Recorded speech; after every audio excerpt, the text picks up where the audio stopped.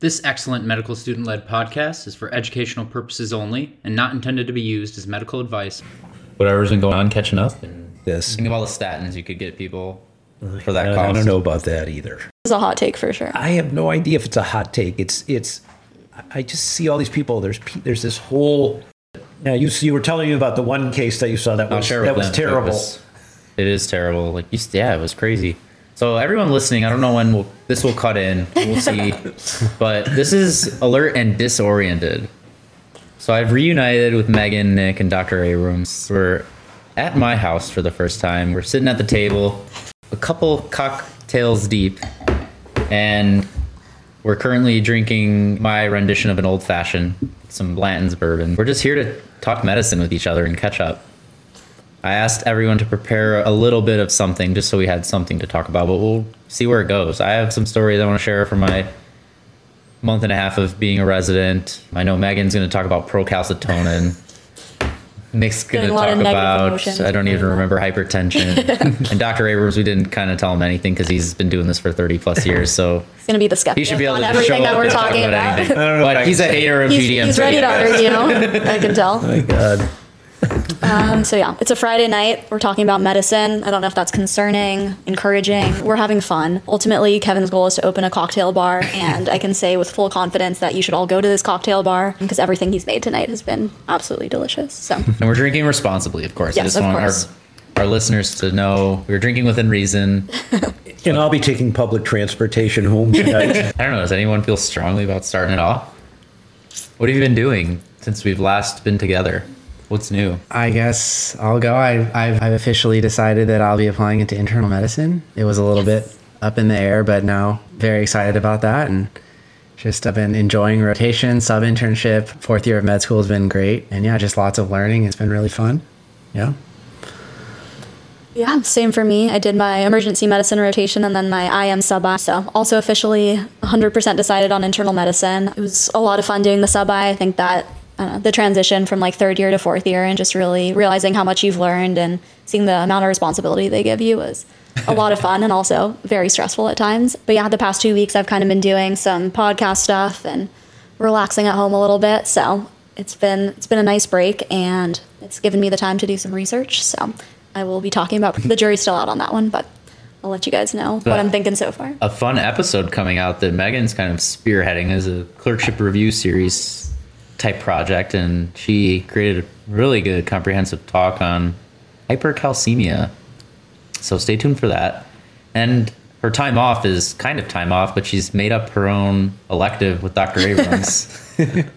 Hope Rush isn't listening. It's been a wonderful use of my time. I made the hypercalcemia episode, like Kevin said. So that'll be the start of the clerkship review series that we're starting. It's kind of geared towards tackling topics in the clerkship curriculum that students seem to struggle with. So we're starting with internal medicine stuff. We have another episode that's going to be coming out on hyponatremia, which I'm working with another student on. And then hopefully we're going to expand to some of the other clerkships like PEDS and OB. So a new project, but we're really excited about it. So. And maybe we'll move away from electrolytes too. Yeah, there will be other things discussed besides electrolytes. So I guess I got to say that I also have decided that internal medicine is right. So finally, after all these years, I guess I finally made up my mind, and I'm going to stay in internal medicine. How long's it been now? I don't even know. I can't count that. I think he said you're like a PGY. I'm a PGY 40, I think.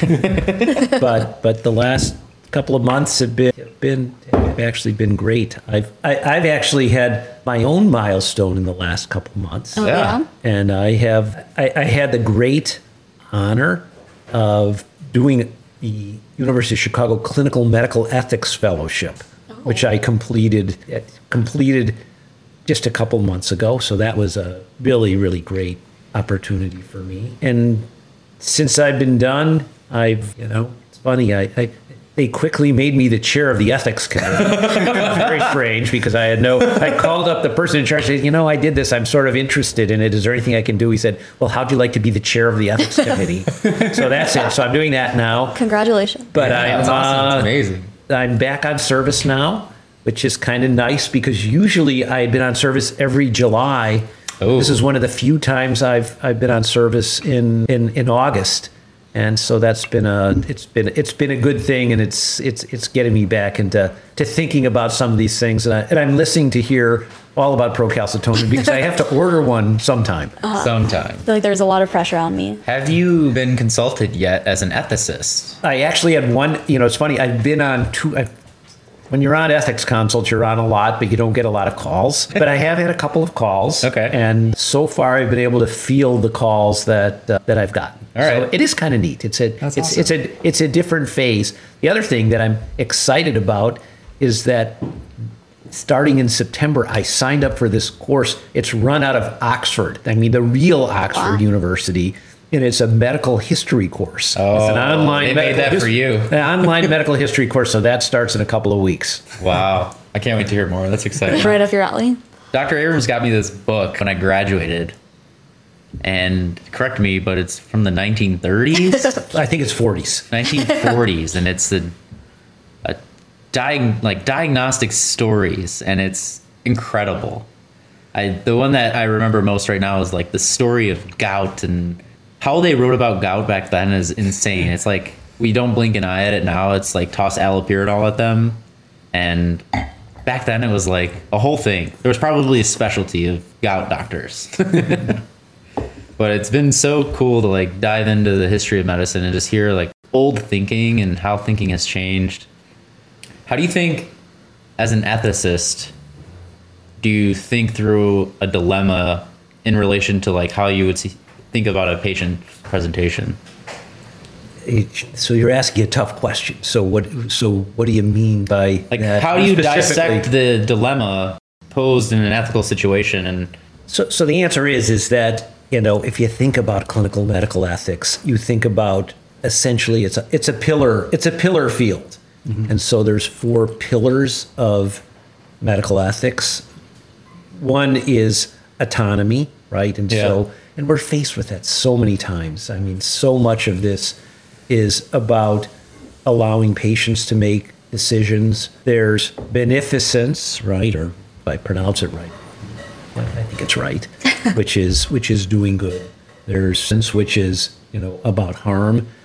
And the more interesting part for me of medical ethics is the justice piece, which is bigger, which sort of is bigger than everything. Mm-hmm.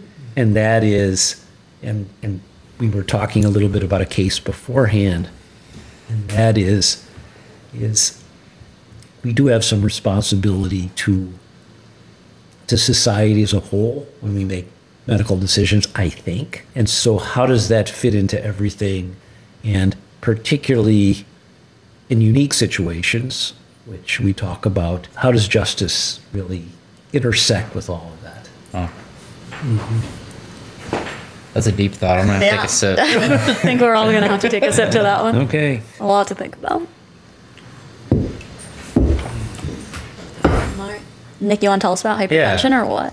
Let's do it. Yeah. So I will say that one of my learning tools lately has been lots of like medical grand rounds on YouTube. Ooh.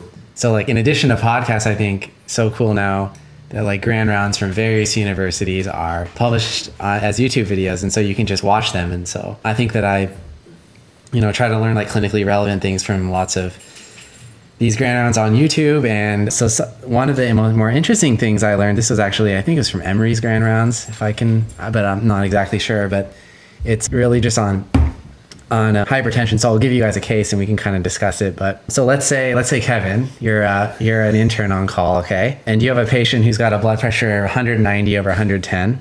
Okay. Let's say this patient is a male, he's in his 70s, and he's admitted for some diverticulitis. Okay. He's, aside from some abdominal pain, he's otherwise asymptomatic. He's got a history of hypertension. And let's say his home medication is like amlodipine. It takes like 10 milligrams. Okay. And you're consulted overnight for a 190 over 110 blood pressure.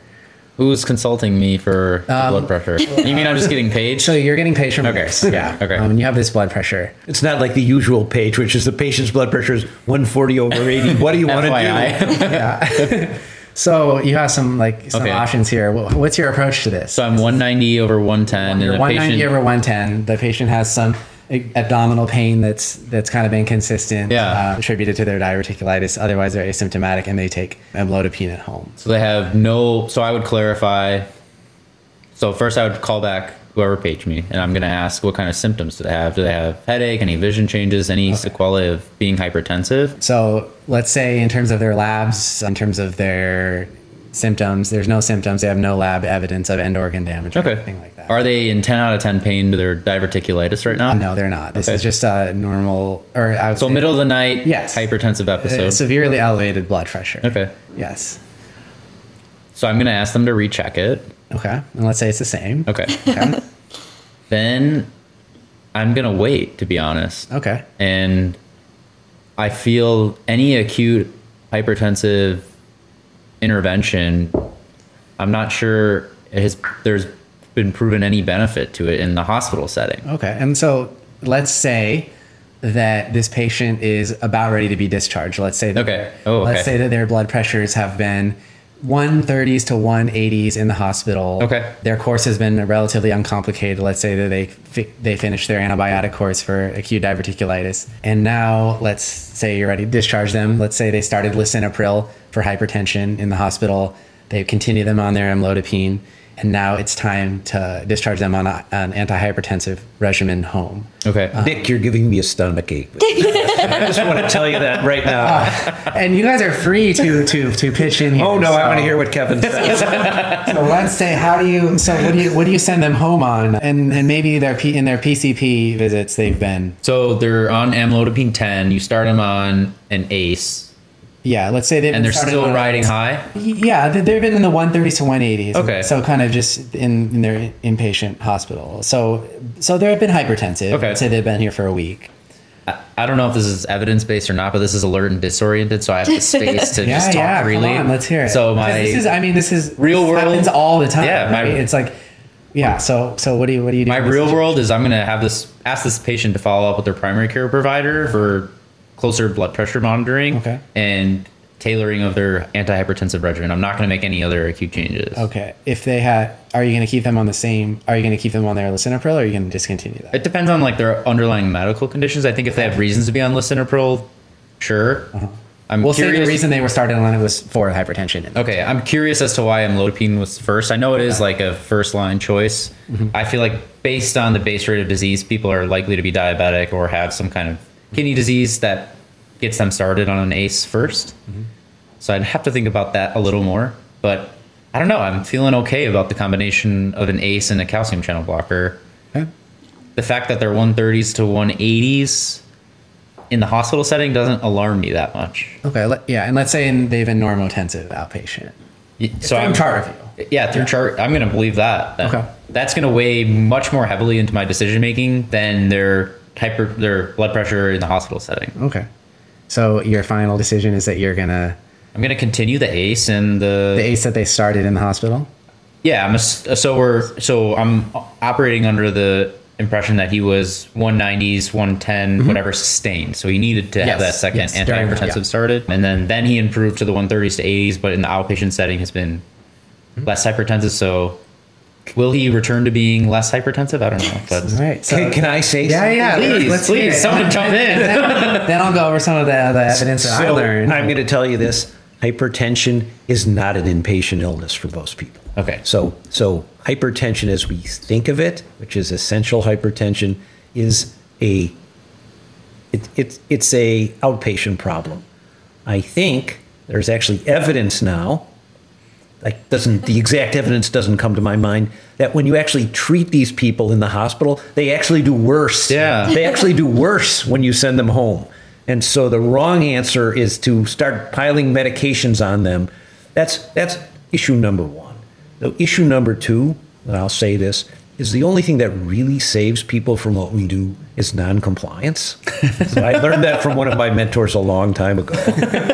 And so piling medicines onto people while they're in the hospital in an environment that is nothing like what their home life is like is fraught with unbelievable danger. I'll stop there. Megan, it's your turn. Yeah, I feel like 10's not the max dose of amlodipine, if I'm not mistaken. So I don't know. It seems interesting to add on another medication in terms of just Ooh, that- I feel like as that- opposed to that's a discussion to changing have. a medication that they're already on. So I feel like my first, I don't know, always the first thing I'm thinking is like, is there a way we can increase what they're already taking instead of adding something that like, you always run the risk of side effects with adding medications. So I gotta counter that. I Yeah. think I can't wait to disagree with you on this. Maybe.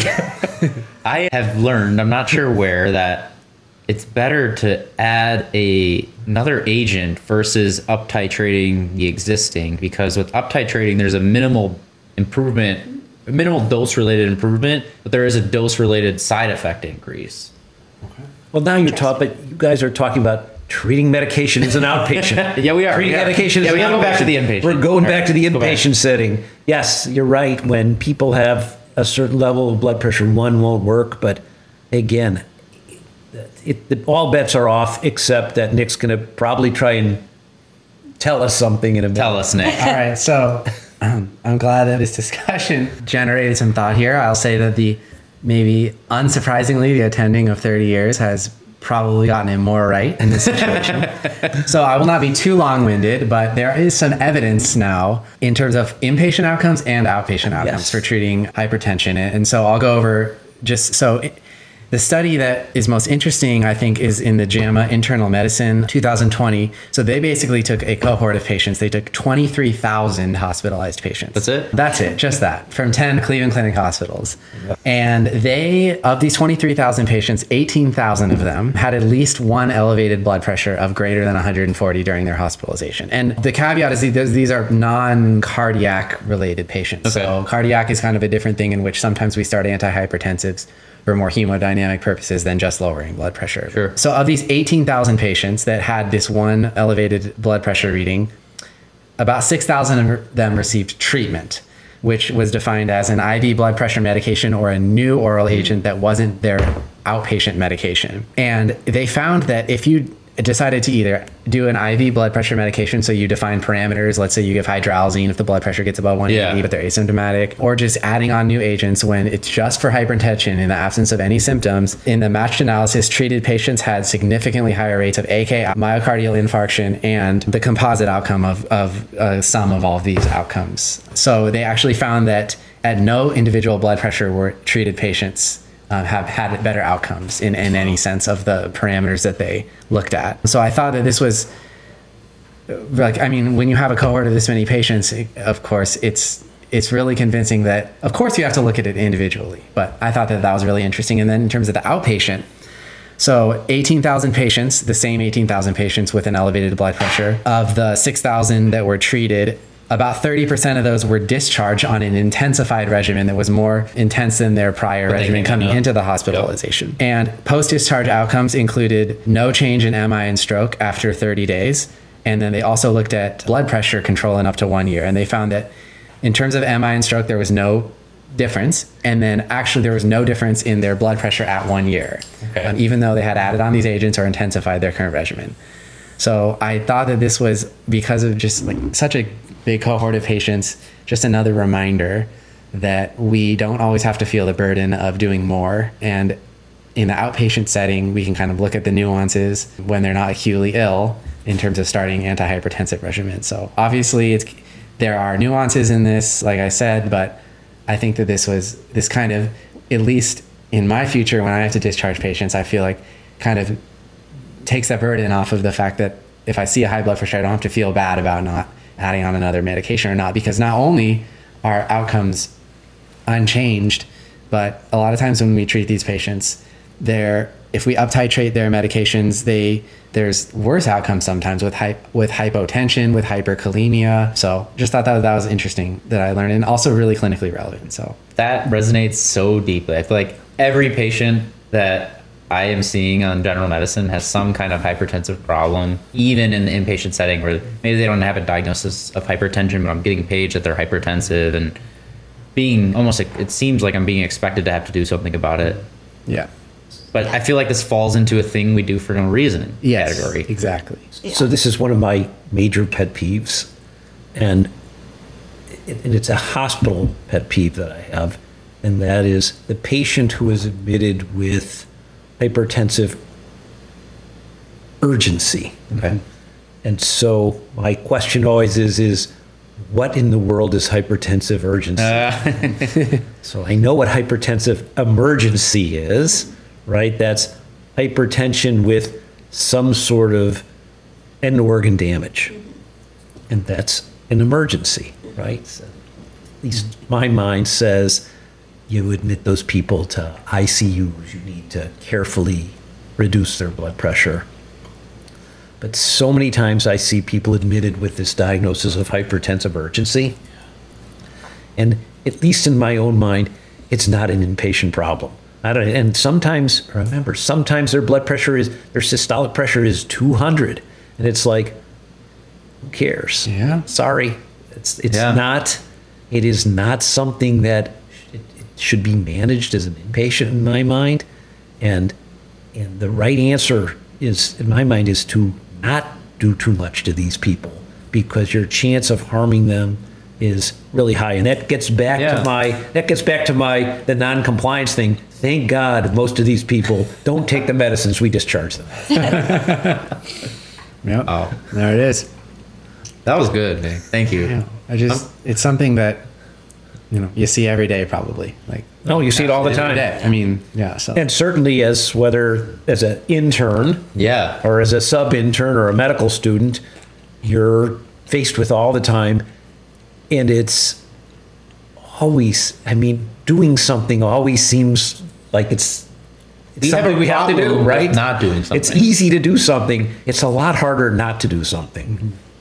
Yeah, and I think the hospital can be a really tough place to be a patient. Yeah. I feel like we see that especially like in an academic institution where, you want to educate the people that are there to learn. And so I'm like pre-rounding before the interns, rounding on them, and then the whole team comes by to see them, and there's like constantly their IV alarm beeping, and they're probably in pain, and they're in the hospital. And so, yeah, I think that there's a lot of other things that you have to consider as to like why their blood pressure can be elevated while they're inpatient, and make sure that especially pain is like a huge driver of blood pressure. So I think the first thing you want to do for any patient that's there, and some patients won't really complain about pain. They're like very stoic and like to pretend like they're doing okay. But yeah, there's a lot of reasons that blood pressure can be elevated, and opposed to just like essential hypertension. So hospital especially. But I've been changing all my morning labs to 6 a.m. instead of 4 a.m. smart. And I'm trying to see the difference in my patients' interactions in the morning. Do they actually draw them at 4 a.m. though? I feel like I was told to put them in at 4, but they don't actually draw them. I've learned it depends on the service. Okay. So when I was on my first service, leukemia lymphoma service, it was they were resulting between 4 and 5 a.m. every morning. Oh, really? Now in general med, I have them being drawn at 6 a.m. They're mostly resulting between like 7:30, 8:30. Okay. On the few that have been like 4 a.m., they're still resulting kind of later, so they're not actually drawing them then. Yeah. I think that's another important point too. I feel like for a while I thought that like, they have an IV and you can just draw blood from the Yeah. IV, but like these patients have to be poked every single morning to get the lab. So you're not drawing something that's like actually going to change management, or you're not trending something, then consider doing like labs every other day, or really make sure that what you're drawing actually has like an effect on the management that you're doing. So I had a patient when I was rounding on her in the morning. She expressed frustration that she said she's really cranky that morning. I said, what's going on? She said they came in at 3 a.m. to weigh me. That was it. I was like, wow, I don't know. I probably would be frustrated too there. So yeah. It's a good reminder. You want to teach us about ProCal? I feel like a good place to start would be, are you ordering ProCal? What do you guys know about ProCal? Yeah. What are we feeling about it? So, I know ProCal is a lab result that I see often as a fourth year medical student. To be honest, I don't really know how to interpret, other than maybe it suggests a bacterial infection, and maybe it's a way to differentiate a potential sepsis situation from not, although I don't hear it mentioned often in terms of like interpreting or making clinical decisions, at least in my experience so far, but I do see it ordered often. So interested to hear more about it. Yeah, I'm also interested. I've actually rarely seen it. And in the settings I've seen it, it seems to be in respiratory disease predominantly. And in the cases it's elevated, it doesn't change my thinking at all. I'm actually not even sure how we interpret it for decision making. Mm-hmm. But I did have the same like bias as Nick, at least in that my understanding of it was that if it was elevated, it does suggest more of a bacterial process versus a viral or non-infectious process. I'm just so lucky I have my phone right here. Because Are you cheating? of course I'm cheating. I'm looking at the positive likelihood ratio of a procalcitonin 1.41. Oh, that's a needle ticker. So I'm so excited.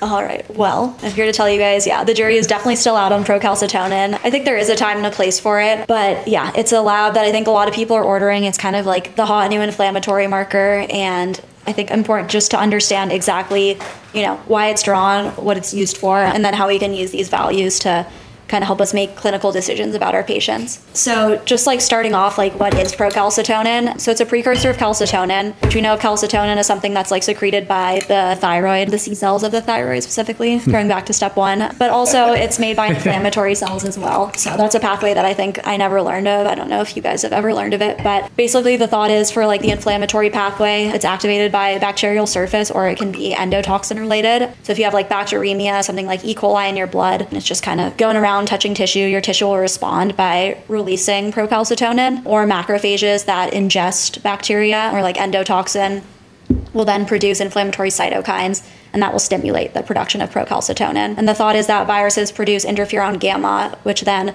locks the transcription of procalcitonin. And so theoretically, it's supposed to be really helpful in bacterial infections because it should stimulate procalcitonin, and then viral infections, it should suppress it. And so that's kind of the idea, is that, yeah, it should help us differentiate between something that's bacterial versus something that's viral. Whether or not this plays out in real life is, there's a lot of nuances between it. A couple caveats, I think, just to kind of start off. So in patients with like CKD and ESRD, they have impaired clearance. And so we'll see this, like, I feel like even issues with like troponin and stuff, they always are like, oh, was this patient like an ESRD patient? How reliable is this like troponin, and whether or not this patient actually has like some sort of myocardial injury? And so the idea that, yeah, if you're not clearing it, it can build up more, and so that can cause your procal to be elevated, even if there's not like an acute bacterial infection going on. Because in all of us, we have like a low level of it kind of circulating, like it's a precursor to calcitonin, but it should be, more significantly elevated if there is some sort of like infectious inflammatory process. Then, like I said, like the cytokine storm from macrophages is something that should theoretically stimulate production of procal. So like most often this is from a bacterial source, but as we've seen with COVID especially, like there is this whole kind of cytokine storm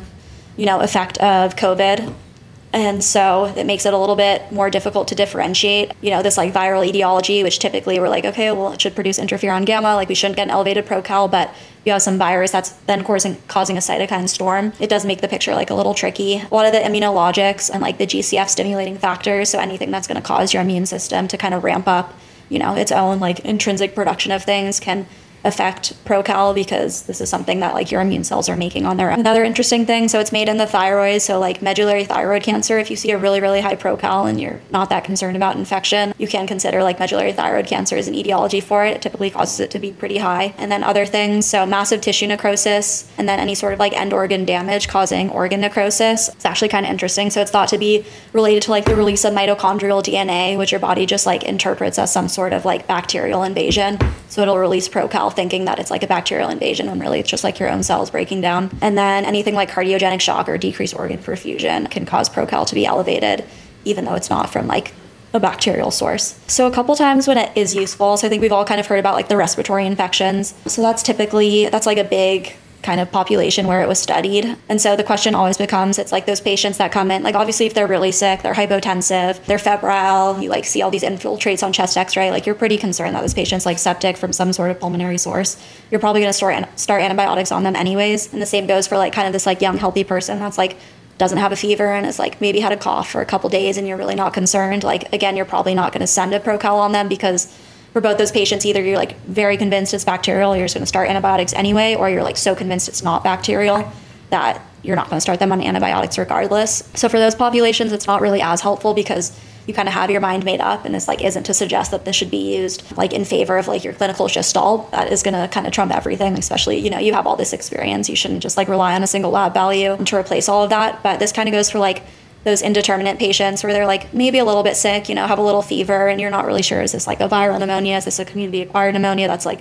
from a bacterial source? Bronchitis even, we know it's like usually viral, sometimes it can be bacterial. And then the question becomes like, is this something that the patient needs antibiotics for, or can they just be managed supportively and we can send them home? And so something I learned that was pretty interesting, so procal, it'll usually rise within like 2 to 4 hours of an acute infection. By 6 hours, it'll be like significantly elevated, and it peaks anywhere from like 6 to 24 hours.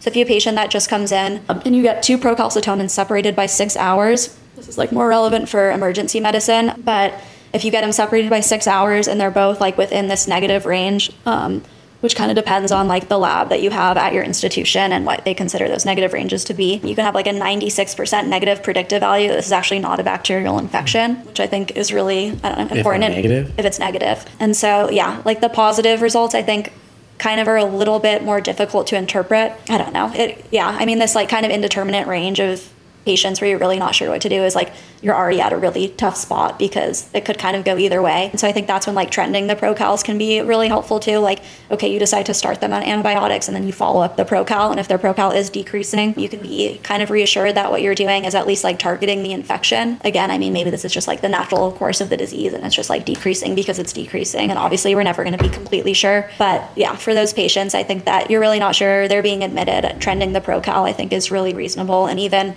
if you are pretty sure it's bacterial, but you want to make sure you're treating them with like the right antibiotics because you're not entirely sure of the source, you can trend it. And if it's decreasing, kind of significantly and like within a good range, then you can be reassured that whatever antibiotics you've chosen to give to them are helpful. And, on the other end of the spectrum, if you're trending it, it's not going down, you're giving them antibiotics, you want to kind of rethink exactly what you're doing with that and make sure like, A, you do think this is bacterial, and B, whatever you're treating them bacterial wise is covering what you think the pathogen might be. One population that has been really helpful in is bacterial meningitis versus viral meningitis. I mean, for these patients, you're like getting a lumbar puncture anyways, and I think eventually you're going to figure out what the actual cause is. But sometimes that can take like a little long to come back, and maybe there's like an issue with getting the LP. They're anticoagulated, whatnot. So yeah, drawing the procal can be helpful in determining whether or not you think this is like a bacterial versus viral meningitis source. Another thing too is fever of unknown origin. So these patients can be especially tricky, and a lot of the rheumatologic conditions shouldn't cause the procal to be elevated, like lymphoma as well. So some of the like hematologic, oncologic causes. So yeah, lymphoma shouldn't be elevated. Like most of the rheumatologic, there is some evidence that vasculitis can cause it to be increased, but otherwise it shouldn't be elevated. So if you have a patient with fever of unknown origin and you check a procal because you're just not entirely sure what direction to turn, you've like looked at the urine, you've looked at the lungs, you drew the blood cultures, they're not growing anything yet. I think checking a procal can be helpful because if it's significantly elevated or even like, I don't know, kind of in that moderate range and you don't know exactly what you're treating, I think that the decision's kind of being made as whether to not start antibiotics. That can be kind of helpful in terms of like the tipping point. And then lastly, in like septic patients, actually seeing how high the procal gets can be used as like a prognostic factor. So again, it depends on the exact range that your lab uses as to like what it considers the actual cutoff. But what I was looking at was like a value of 6 in patients that are like, in the ICU for septic shock. If it's like above 6, their mortality is so much higher than if it's below 6. And so, yeah, prognostically, I think it's helpful just in terms of like how aggressive you actually want to be with these patients. So obviously a lot of arguments against it. So yeah, like I said, like using your actual like clinical reasoning to determine like, is this patient sick, not sick? You shouldn't let just a single lab value trump that. And then in a lot of times it like kind of going along that same reasoning, it doesn't change practice. Like they looked at studies to see what people are actually doing based on the procal, and like usually a lot of these times the patient or providers are going to do what they were going to do like before they got the procal. Like they're giving antibiotics to the same patients, they're not giving antibiotics to the same patients, just because that like, I don't know, the actual population I think would benefit from it is pretty small. And then they also looked at like all cause mortality. So it's like, okay, they've made decisions as to like stopping antibiotics based on trending the procal. It's like if it's below a certain level, we feel comfortable stopping the antibiotics. And then they followed up later looking at all cause mortality, and they didn't really find a significant difference in patients where they like stopped the antibiotics early based on the procal versus like continued it, just given like the normal treatment duration that they would otherwise use. So all-cause mortality is obviously like a really good metric that we want to look at. We want to make sure that what we're doing with our patients is going to help them. But even in terms of like antibiotic stewardship, like a lot of the side effects you see with antibiotics, that's not necessarily going to affect all-cause mortality. There's a lot of side effects out there that wouldn't reflect with that metric, but still can cause like a lot of side effects with our patients that if we have the chance to not have them on antibiotics when they don't need to be, that would be really helpful. It is kind of expensive. I think it's like double the price of a CRP, which is something that a lot of institutions use to kind of, monitor for inflammation. I think the CRP is like not as helpful in determining like bacterial versus viral versus just like inflammatory for rheumatologic, some sort of malignancy, whereas procal actually has like some sort of basis in identifying bacterial versus viral. But yeah, like I said, there are a lot of caveats to it. A lot of patients too that like they're septic, they're probably gonna have some sort of like kidney damage, and then it gets really hard to interpret the procal when you're like trying to trend it. But now this patient has like a creatinine of 4 from their baseline. So Yeah, like I said, there's a lot of kind of information out there, and it is really hard to determine, what's the right thing to do, what's the wrong thing to do. I think there's a time and a place for it, but ultimately I think there is going to have to be like a lot more research, and I don't know. Right now I don't think I can make a specific recommendation as to like use it or don't use it. I think that there's specific patients where it's helpful, specific patients where it's not as helpful. But yeah, I think using like your clinical reasoning is obviously going to trump a lot of this. So that's all I have to say about ProCal. That's it? That's it. Okay. So, You go. okay, there are two things, Megan. First of all, that was amazing. That was so comprehensive. I Yeah. finished a drink and a half. I got some too. I think there are two things that I took from that, like big picture things. I think one of them, first of all, is that there are a lot of things that can cause calcitonin to be elevated outside of So the specificity lack. yes, gosh. outside of a bacterial infection. For example, you said renal disease, you said like malignancies, like a lot of different things. And then the other thing that I took away from it was that it potentially has a role in those like less ill patients who most likely have a viral illness, to where you're making that decision, do I give antibiotics to this patient? Like, So you're arguing in the less sick patients where it's more likely viral, you get a ProCal, it's negative. in terms and of you making say, an "Don't give antibiotic antibiotics." decision, in Yeah, terms of yeah. making a decision as whether you treat this as bacterial. I know there's all kinds of like prognostication and all kinds of stuff like that. He's but- sweating. Wetting it all. But so that's what I don't know, in my very like my young medical mind, that's kind of what I've taken. I still don't quite know exactly how to interpret it, but So first of all, that was great. No, I'm serious. So that was great. And probably the most important thing to remember is that we do test for a reason. Okay. And I think the biggest danger of whether it's procalcitonin or lactate levels or BMPs or D-dimers is when undifferentiated people who walk in the door to a hospital just get all these tests. Yep. Okay, so that really is the danger, and as long as you order a test for a reason, it probably is never the wrong answer. I would say this in my quick reflection on this, and that is, in some ways, I guess this is the D-dimer of the 2020s. How about that? You heard it here. So this test appears to be most useful when it's negative. Okay? Just like a D-dimer, just like a BNP, just like a troponin. And so when it's negative, it's really, you guys, I already heard all the words come Yeah, out. yeah. So negative is meaningful. Positive is much harder to interpret. So this is the snout. Yes, this high is- sensitivity. That's right, and that is what- rules something out. That is what it is. And if you look at go back to those things, if you look at the sensitivity of this test, it's I'm going to assume without looking, it's fairly high, right? And the problem is there's the specificity problem. And so as long as you accept that, it's great. The one thing that I really was thinking about so much when you were talking was we've just been through this pandemic. And I just was looking and wondering, boy, this might have actually been a really useful thing for COVID, though. Yeah. Right? So there it is. And so I would want to know, because it really is kind of an ICU sort of thing. And, we had all sorts of questions with many of these people. And I wonder how this test works in people with COVID, because it just seems like that's where it really might have been a useful thing. Yeah. So actually there are like a lot of studies that kind of look at it in terms of COVID. And basically the question is whether or not you have like a superimposed bacterial infection in addition to COVID. And so that's actually one of the places where it has been really helpful and is being used a lot, is to help kind of distinguish, because, their chest x-ray looks terrible, their CT scan of their chest looks terrible. And so especially too, something I was listening to was like one of these ICU providers, they're like, okay, well, my options are to like give higher dose steroids, because that's something we do for COVID. but I don't want to give higher dose steroids if there's some sort of underlying bacterial infection. He's like, this is actually one of the times where I do find it really useful. And he's not even like a big pro-cal person, but this is like one of the few instances where he will use it because he's just like, okay, I want to, use every resource I can to make sure that there's not some sort of underlying bacterial respiratory infection that I'm missing before I'm giving this patient higher dose steroids, which is helpful in COVID. Right, because this all boils down to pre-test probability. Exactly. Isn't that really what this is all about? Yes. And if you've got a lot of to COVID that? around, To pretest? the pretest probability is high. To pretest. So that test is really useful in that instance. So yeah, that's one of the populations that they've been looking at it a lot, and I think it's really interesting. So Wow. I think before I take the hot seat, how's everyone feeling? I'm feeling great. This is learning a lot. I like the back and forth. Feel I'm having fun. I hope you guys are all having as much fun as we're having here. I'm going to take a different approach. All right.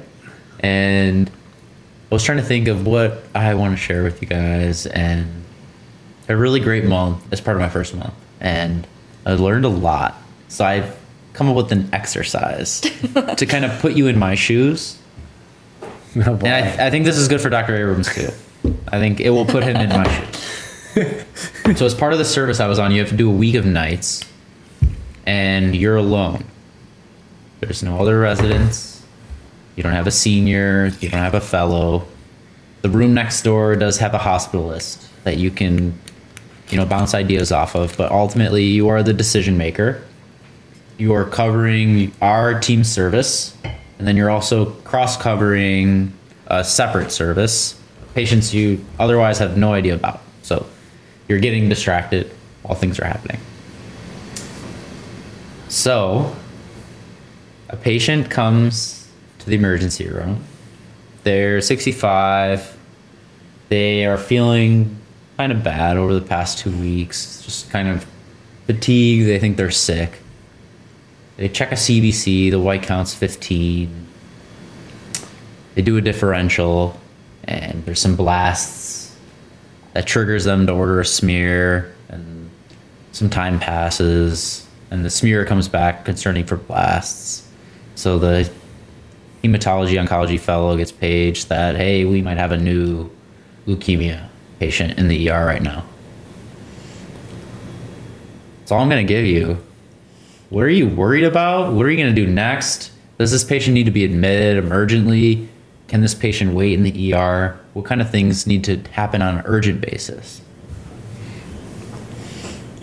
For acute leukemia, I feel like the one thing I always think about is like a tumor lysis syndrome. So yeah, just checking all of their electrolytes, making sure that all of those look okay. I mean, a white count of 15 isn't like high enough where I'd be worried about like a significant burden, I guess, in terms of tumor lysis syndrome. But yeah, I think it also all comes down to like, I don't know, like their social kind of support outside of it, whether or not they have like access to the outpatient follow-up that they would need. I mean, if this is a leukemia, they're going to need chemo, they're going to need like heme-onc follow-up. And I feel like I have seen patients get admitted just purely because they don't think they have the resources to like kind of function outside the hospital setting. And I don't know whether or not that's the right thing to do. I think that kind of goes into a whole separate discussion, but I think that is something important to take into consideration. And then, yeah, I mean, always looking at like the vitals, the rest of their labs, just how the patient like appears clinically.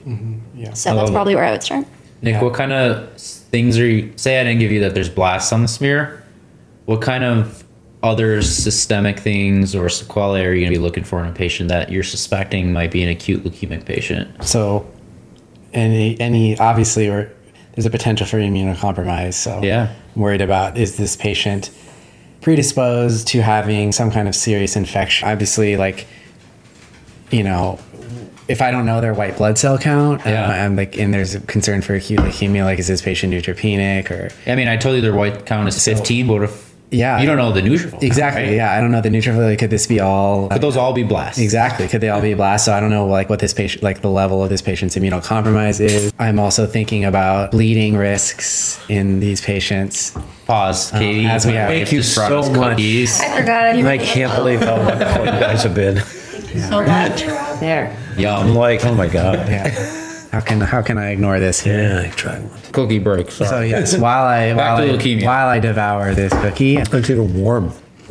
yeah, the mouthful. other cell lines can cause like really severe disease. So Yeah. in terms of anemia, in terms of thrombocytopenia, is this Great. patient like at risk for a spontaneous intracranial bleed or something like that? Or of course, it's like hemolysis, like Megan was mentioning, I'm worried about electrolyte abnormalities in Yeah. a patient like this. So yeah, those are Hemolysis is very real in hematologic malignancies Yeah. for sure. so those are kind of things that I would probably be looking for like immediately. Dr. Abrams, you're moonlighting in the ER. Not me. You are. I used to. Back in the day. You are now, and this is your patient. Or you're not able to get in touch with the hemonc fellow because you're in the community. And are you admitting this patient, or can they go home? So, again, it depends upon, it really, in my mind, it depends on two things. Number one, it depends on the patient, number one. And it depends upon the information that you have. And this is a place where lab values really are important. Yeah. And specific parts of the lab values are important. So not just I need labs, but there are certain labs that I need. Yeah. And actually, I skipped another thing. This is a piece where the exam is also really important in someone. So again, it all boils down to those things. Things that I'm particularly interested in, obviously, that the smear is everything in this Yeah, person. it really is. Right. So it is, as Nick said, and that is, CBC in this case means CBC with diff. Yep. And it means sometimes making a call to really ask about the diff. And of course, if you think blasts in this person's differential diagnosis, given their age, is actually fairly constricted. Yeah. I was going to get into that, but Yeah, what do you think? It's fairly constricted. How constricted? It's really constricted, as a matter of fact. It is. So, I guess they could have ALL, but probably not. So this is Yeah. more likely some form of AML in a 65-year-old. And again, the smear means everything. So does. I do need to know, are there metamyelocytes? Are there this? What? Not just the blast, but what comes before the blast in this person? I love it. And so Let's pause there because I think that raises a great point. So he is absolutely right. Base rate of disease in this elderly population is AML. In over 80%, it's going to be AML. All right, so now we're back in our community ER setting. You guys are the attendings, and this is your patient, and you get the smear results, and there's blasts. And you beg the pathologist overnight to you don't need the pathologist. You need the person in the lab who's looking at that smear. For God's whoever is sake, looking at the smear, you say, please. what does it look like to you? Because you've seen there's 1,000. Yeah. I know there are blasts. What can you tell me about these blasts? What are you guys looking for? What are you freaking out that it could be? I mean, I feel like the one big thing is like APML. You always worry about like DIC with that as like the big kind of well-known complication. What do you see on a with it. smear for APL? What are they? The little Our rods? sour rods, yes. Our rods. Our rods. Our rods. You say, are there our rods on this smear? Those Are there? were yeah. Are Let's, for this exercise, yeah, there's some our rods. All right. So we're worried What are we about. worried about? I mean, big complication, like I said, DIC. Yeah. So yeah, we want to look for schistocytes. We want to get like an LDH. We want to check fibrinogen, a D-dimer, the whole kind of coagulation cascade. Wonderful. Because yeah, that's the Right. one that's been drilled into my head in terms of big Listen, I am complications so with that. happy if they see our rods in this person because I'm Yeah. like thinking, On UWorld, thank it's God this always person our rods. actually has a chance of surviving because if they don't have our rods, their prognosis is horrendous. Or That is true. it is improving. I've learned if I was ever to have a malignancy, it would be APML. Would you get vitamin A or something, and that helps them mature? So the mortality is incredibly high in APML in the acute setting. It is a hematologic emergency. It has to be identified immediately because they are at risk of severe complications such as DIC. They're still at risk of TLS. But it is the most treatable cancer, I think, across all malignancies. And you're right, Is it vitamin A? it's a vitamin A derivative, ATRA, and also arsenic, which seems Does sound kind of which seems crazy, crazy. right? Yeah. But when you're an intern overnight on a leukemia lymphoma service and you get a call that you're getting an admission from a patient coming from an outside hospital where they have a smear and there's our rods, you're freaking out. You are calling your fellow, you were saying, hey, there are owl rods in the smear. Should I start Atra? Okay. And the answer 100 times out of 100 is yes. If there are ever owl rods, you start Atra because the side effects of Atra are like headache. And the benefits of Atra are like cure of their APM. It's a pretty good benefit. What if they're like actively in DIC? If they're Still give it? you give the Atra 100%. What do you know about DC? What DIC? What is like the laboratory profile of DIC? That was something I wanted to cover. You're going to be anemic, but you're going to have like elevated PT, Yep. PT, so your coagulation is going to be, you're going to have evidence of hemolysis, so you're like, you're going to have elevated like haptoglobin or low haptoglobin. Your platelets are going to be low. You could take your factor studies, so like you would have depleted factors, so like factor You're two. consuming. Yes, you are consuming. So it's going to be, usually like I know one of the differentiators is like, y'all have the low factor 2, 5, 7, 9, low factor, like all of your factors are going to be depleted. You're going to be thrombocytopenic. Yeah. But you're also And then clotting, also right? clinically there should be, or sometimes like evidence of bleeding. So if they have lines, are they oozing out of their sites? Right. So it's going to be like a really acutely ill looking patient. And What I learned was in a new APML patient, the highest yield thing to look at is their eyes, oh, interesting. because they're, even if not in a DIC like pathotype of this presentation, they can still present with like retinal hemorrhages. Interesting. So I remember we had a patient admitted for new APML, and it was suspected to be new APML based on like vision changes. So that was kind of surprising. It's to me. interesting. I wanted to circle back on tumor lysis syndrome because that's very real in hematologic malignancy. I've learned. Yes. You got to sit this one out, Dr. Abrams. What are the spot laboratory here. abnormalities we see in tumor lysis syndrome, and what the heck do we do about it? So everything is up besides for calcium Why? because it's binding to all the phosphate that's elevated. So yeah, you have phosphate that's elevated, potassium's up, uric acid's up. Which one do you care about most? What's gonna like? I guess potassium. Potassium. When are you gonna? Okay. What are you gonna do for that? Calcium gluconate. Yeah. So we're worried about cardiac stuff. You're gonna do your hyper K protocol. Blah blah blah. What are you gonna call the fellow about? You're gonna wake the fellow up in the middle of the night and say, "Hey, I think this patient is tumor lysing. Should we do this?" Dialysis? That's a step further. Okay. That's the more next step. Yeah. More emergent. Getting We're gonna ahead try of something myself. first. We're gonna try something first. I know allopurinol is used. Allopurinol is more Fluids. prophylactic. Okay. Not used as much. Not used anymore.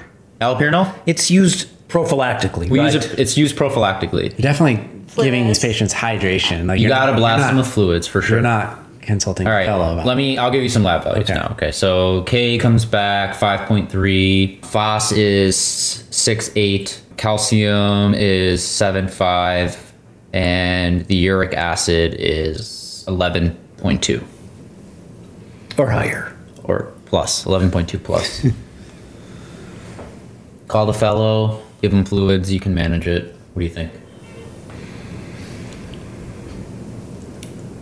You guys can say you don't know. I think Yeah, the silence speaks for itself. Things aren't looking great. I don't know if you want to give something to like bind the excess phosphate. It's binding out the calcium. So that's something I'd consider. And then something to help like excrete all the uric acid is also something that Good. I would consider. But yeah, I don't know exactly like the protocol and when you're starting what. My day one, hearing this situation, I'm most worried about the potassium, like you guys mentioned. I quickly learned that it's the uric acid we worry about Oh, interesting. because it precipitates in the kidney and causes a urate nephropathy really quickly. And if you get a urate above 8, you're starting to get pretty scared.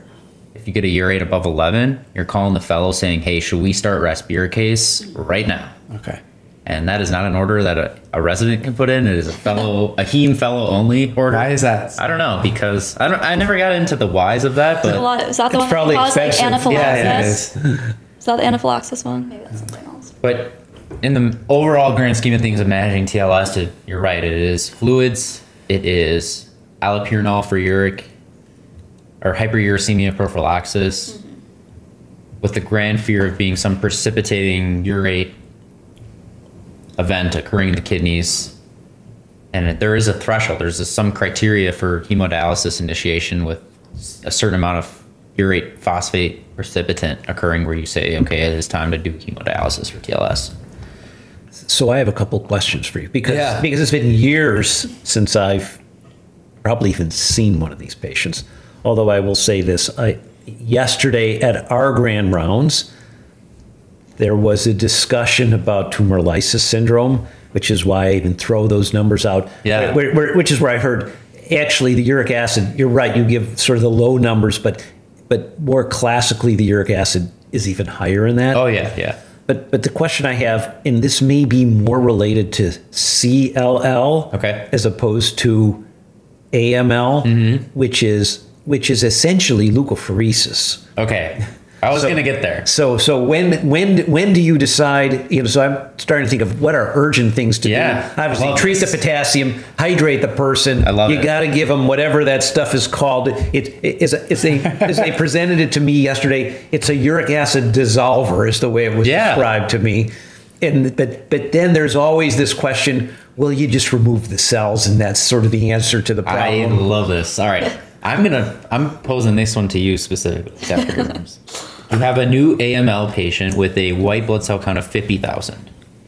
You have a CLL patient with a white cell count of 500,000. Who are you leukoreducing? I'm going to say, and I may be wrong, I'm going to say the person with the higher count, but that may be the wrong answer. So I learned. That's the The wrong count- answer. Hey, Kevin, can you explain Yeah, the yeah. audience what leukoreducing is? Yeah, I'm gonna explain leukoreduction. And me. But it may be more about metabolic activity of the has cell. something with size. It's Size. Size. Okay, so it's size, and if you have CLL, They're small. mature cells, and so they're smaller. And so if you have AML, they're Blasts. these big blastic They're cells, big. and they're working really hard. They're leukostatic. So a high white cell count in acute leukemia is a huge red flag. Whereas in a chronic leukemia, so more mature cells, you're less so worried, especially CLL. It's not uncommon that the white count is in the millions. You leukoreduce when you either it's an acute leukemia and there's a high white count, or you have some evidence that there's leukostasis. And that can be like altered mentation. It could be a non-specific finding such as that. Now to my budding interns, how do you leukoreduce? There's a medication. What do you give them? Leukoreducin. Yeah. That one sounds good. He said leukophoresis, like that's That's old, Sounds probably expensive. That's probably old stuff. there's a medicine we can get. I feel like I don't know when else you might have encountered it. It's hydroxyurea. Yes. And it quickly just shuts things down. That does sound familiar. So it is very common, especially in new AMLs, to leukoreduce them, even in like white counts of the 20s. It's just because they're blasts, they're big, they can slow flow down. Just another complication to worry about, and another reason AML sucks. I got mixed feedback on when we would say we need to leukophorese. I don't have a good answer. It may be an old, I'm reaching back 40 years. I think I had other specifics to talk about, this was the immediate workup we really covered in new acute leukemia. Then there's the overtime workup I was like kind of separated as like the stuff that happens over the next 2 weeks, basically, like the immunophenotyping, the cytogenetics, the bone marrow biopsy, etc. Basically, I've learned AML, the prognosis overall really depends on your molecular markers. It's low risk, intermediate risk, or high risk, with low risk being your better prognosis. Pre-chemo workup I found interesting. TTE, we give anthracyclines, Panorax of your teeth. Because I guess a lot of people have hidden dental infections, and when we give them chemotherapy and they're incredibly immunosuppressed and then become septic, it's because they have hidden dental infections. You got to consent them for blood because they're going to get a ridiculous amount of transfusions. I had a fantastic case that I would love to discuss with our ethicist of a Jehovah's Witness with AML who could not get standard of care because standard of care she would require blood transfusions and wouldn't accept them, so they had to do a modified chemotherapy regimen and like work within her goals, and it worked, and she achieved remission through induction, which is kind of unexpected, to be honest, based on like the team's discussion of it, but it was a cool situation to navigate. It's interesting. Other things are like underlying infectious workup, like your classic viral hepatitis, G6PD, because we can get some of the chemos have weird like G6PD side effects. But something I do want to cover is prophylaxis, because this was the most important part. So new AML, they just underwent a couple days of induction treatment. Are you prophylactically treating them? Break it down to your infectious buckets. Start with bacterial. What are you worried about? Gram positives, gram negatives. We obliterated their bone marrow. They have no neutrophils. 0. So this What's you're the saying they could scariest potentially be neutropenic. There. So They are. Wait, They're neutropenic. They got 0. We're worried about infection with commensal organisms and Yeah. self-organisms, so gram negatives for sure. Gram negative coverage. Yeah. For sure. Okay. So You identified that. Good. Yes. You know what we give them? Cefepime. That's if they're febrile. That's Fluoroquinolones. neutropenic fever. Fluoroquinolone is prophylaxis. Okay. If they get a hint of a fever, you are blasting with cefepime. Okay. But prophylaxis we're doing like We're doing a fluoroquinolone, levofloxacin. Okay. Yep. Good though. So I've learned my favorite antibiotic is actually meropenem, but on red. What a or on- steward. On the service, it's cefepime for neutropenic fever. Like that is the best gram negative coverage for these patients. Okay. How about viral? I feel like CMV is always something you think about in patients that are immunosuppressed. Sure. Yeah, CMV, HSV, EBV. I don't know, all the things that you like have maybe been exposed to throughout your life. But What's have your been- base rate say? in terms of what? What's the base rate of the viruses you've mentioned? I mean, basically everyone's been exposed to CMV. EBV, a lot of people have been exposed to too. HSV, I think a good amount of people as well. What do you cover with? Do we need to cover with anything? In a new acute leukemic, you We do. Okay. In a lymphoma patient, we're slower to add on viral prophylaxis, let's say. Okay. But in acute leukemic, we're gonna definitely be prophylactically virally covering them. So what are we gonna give them? All throughout acyclovir? Yeah. Acyclovir. Fungal infections? Are we worried? Are we not? I don't know if you would prophylactically cover for fungal. I know like the neutropenic fever patients that I've taken care of, it's like if they've had a fever for a certain amount of days, they've been on antibiotics and it's not getting better. That's when we start to cover for fungal. Is that treatment covered or prophylactic coverage? Oh, it's more treatment. And yeah, most of these patients aren't on empiric that I know of. I mean, maybe they are. I haven't had a ton of patients like this, but I don't know. I guess I would do maybe like fluconazole or something if I wanted to do empiric. But yeah, I'm honestly not entirely sure. Ding. It had been micafungin for a while, but fluconazole is the go-to, albeit it's oftenly changed due to its drug interactions. Okay. I've learned. Yeah, But yeah. like Mica is what they use in the hospital, and it's like a neutropenic fever patient where they're not really sure. And then lastly, we've talked about it already, but what's our non-infectious prophylaxis? Are we, worried about like, tumor lysis syndrome more? So like allopurinol? Yep. Yeah. Yep. Scheduled allopurinol. Okay. And then in induction therapy, so it depends on AML versus ALL. AML usually a 7+3 backbone plus all these weird genetic targeted therapy. The frequency of labs is important, I've learned. So TID, CBC, coags, BMP for TLS versus just dailies. Like you're in the beginning, you're doing the TIDs, and when you can say like, hey, I think they're responding, they're becoming neutropenic, we're not seeing electrolyte stuff, then we can peel off the labs. Like it's very unlikely that it's TLS. But it does definitely depend on disease burden. I've learned that TLS is more likely to occur in our like high burden disease lymphomas than it is our AMLs at least. That's all I got. Any reflections? Anyone? My own reflections on this are are always the terrible things that you remember. Yeah.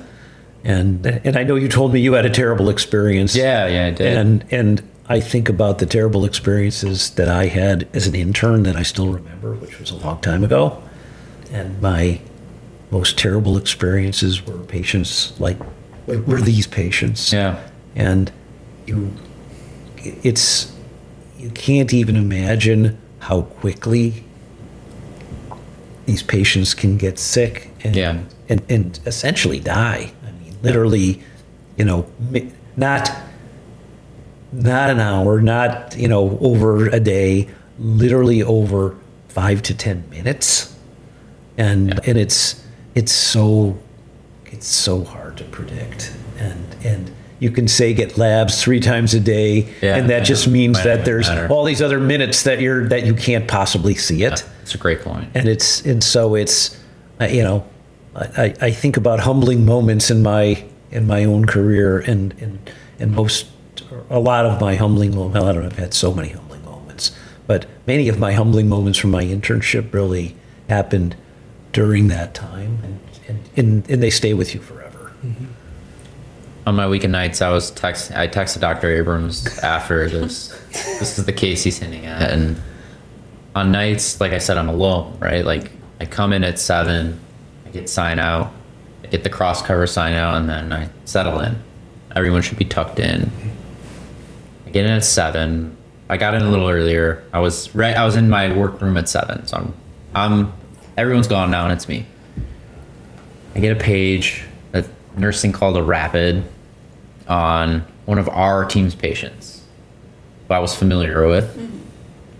And I go to the room, go to bedside, and there's an incredible amount of people in the room. The patient is Rigering. They're trying to recheck vitals. His temperature is 105. He is hypertensive to 200. He is disoriented. He barely opens his eyes in response to questioning, and really takes a downward spiral quickly. So I quickly got I called this code stroke.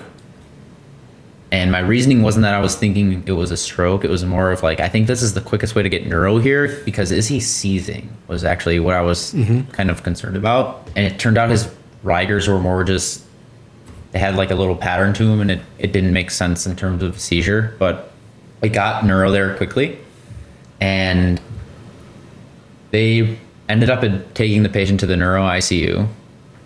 And it was in the setting of him having presented with new AML, and then he complained of a terrible headache, and we scanned him, and his ventricles were enormous. So he had leukemic involvement that were obstructing his ventricles from draining, causing obstructive hydrocephalus. So he went to neuro to get a drain placed. And he came back to our service and then had a worsening headache at the end of day shift. So they said, okay, we'll scan him and see what everything looks like. So I get him when he comes back from the scan. He went down to scan normal, came back with a fever of 105. No longer alert, Rigering. Fortunately, I was able to get neuro there quickly, and they accepted him without any, sometimes getting someone to the ICU can take some pushing people. This was a straightforward case for me in terms of my involvement, but the days pass. It turns out he had gram-positive cocci meningitis, likely in the setting of accessing this drain that was placed. Of course, it's still ongoing, and it's been extremely complicated, and prognosis is not good, but he was getting intrathecal vancomycin at one point to try to clear these cultures. But to say how quickly things change, and then how quickly things change in bacterial meningitis, so someone can leave the floor for a scan and come back febrile to 105 and no longer alert, was I didn't think that was possible. That was insane. Yeah. No, it's like you say, it's incredible, and it's humbling in a way that is just so hard to put in words. Yeah. What do you got to share? And listen, first of all, it's late, so I'm not going to share very much. I guess my reflections on this was so nice. Wonderful. I can't believe how fortunate I am to sit here with the three of you and learn from you, because one of the things that's been so true for me over my career is how lucky I am to learn from the students and residents and all the patients that I get to be around. Like I think I said, I started service now. This is day 4 for me, so I'm 4 days in, and I got a couple reflections about that. So let me throw them out quickly. So reflection number 1 is that imposter syndrome never goes away. Okay? That's too bad. No, I actually think it's a good thing.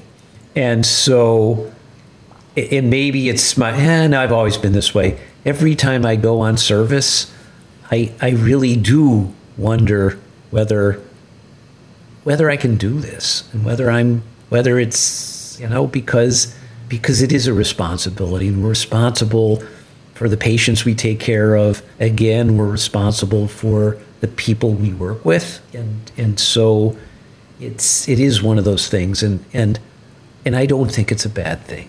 Okay, I think it's always good, and I spend a couple days before I go on just sort of thinking about it and thinking about what I might do, what I might bring to this. So I leave that for you guys. The second thing I have to say is it is always great also. And a long time ago, I just, and for the three of you here and for anybody who may be listening, and for any of the people I've worked with over the years, there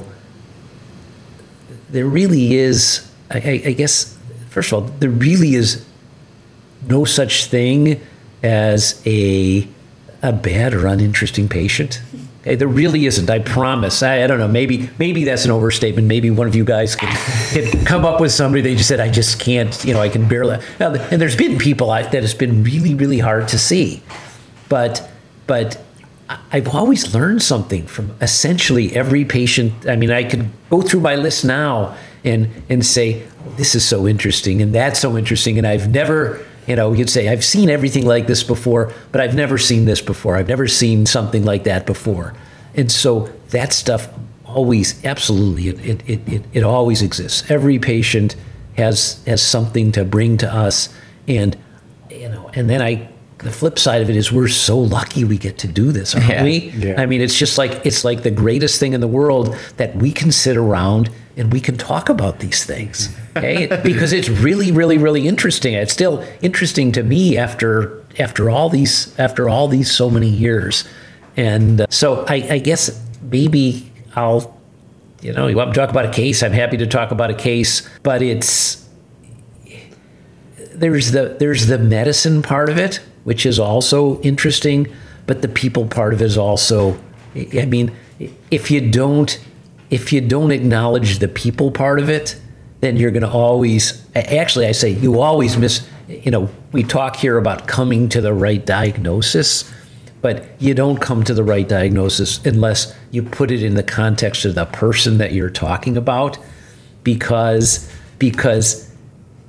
sometimes the right answer is different depending on the person that you're with. I gotta, I'm always afraid of we don't want to violate HIPAA or anything like that. Yeah. So we talk about cases and things like that. I got a couple of cases now that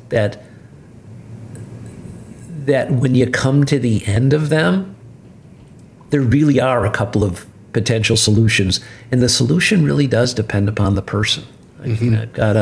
I've got an older woman that probably more than anything else just wants to get home. Yeah. And And there's also, I promise there's all sorts of things we can look for in her. But the reality is that I think she just wants to get home.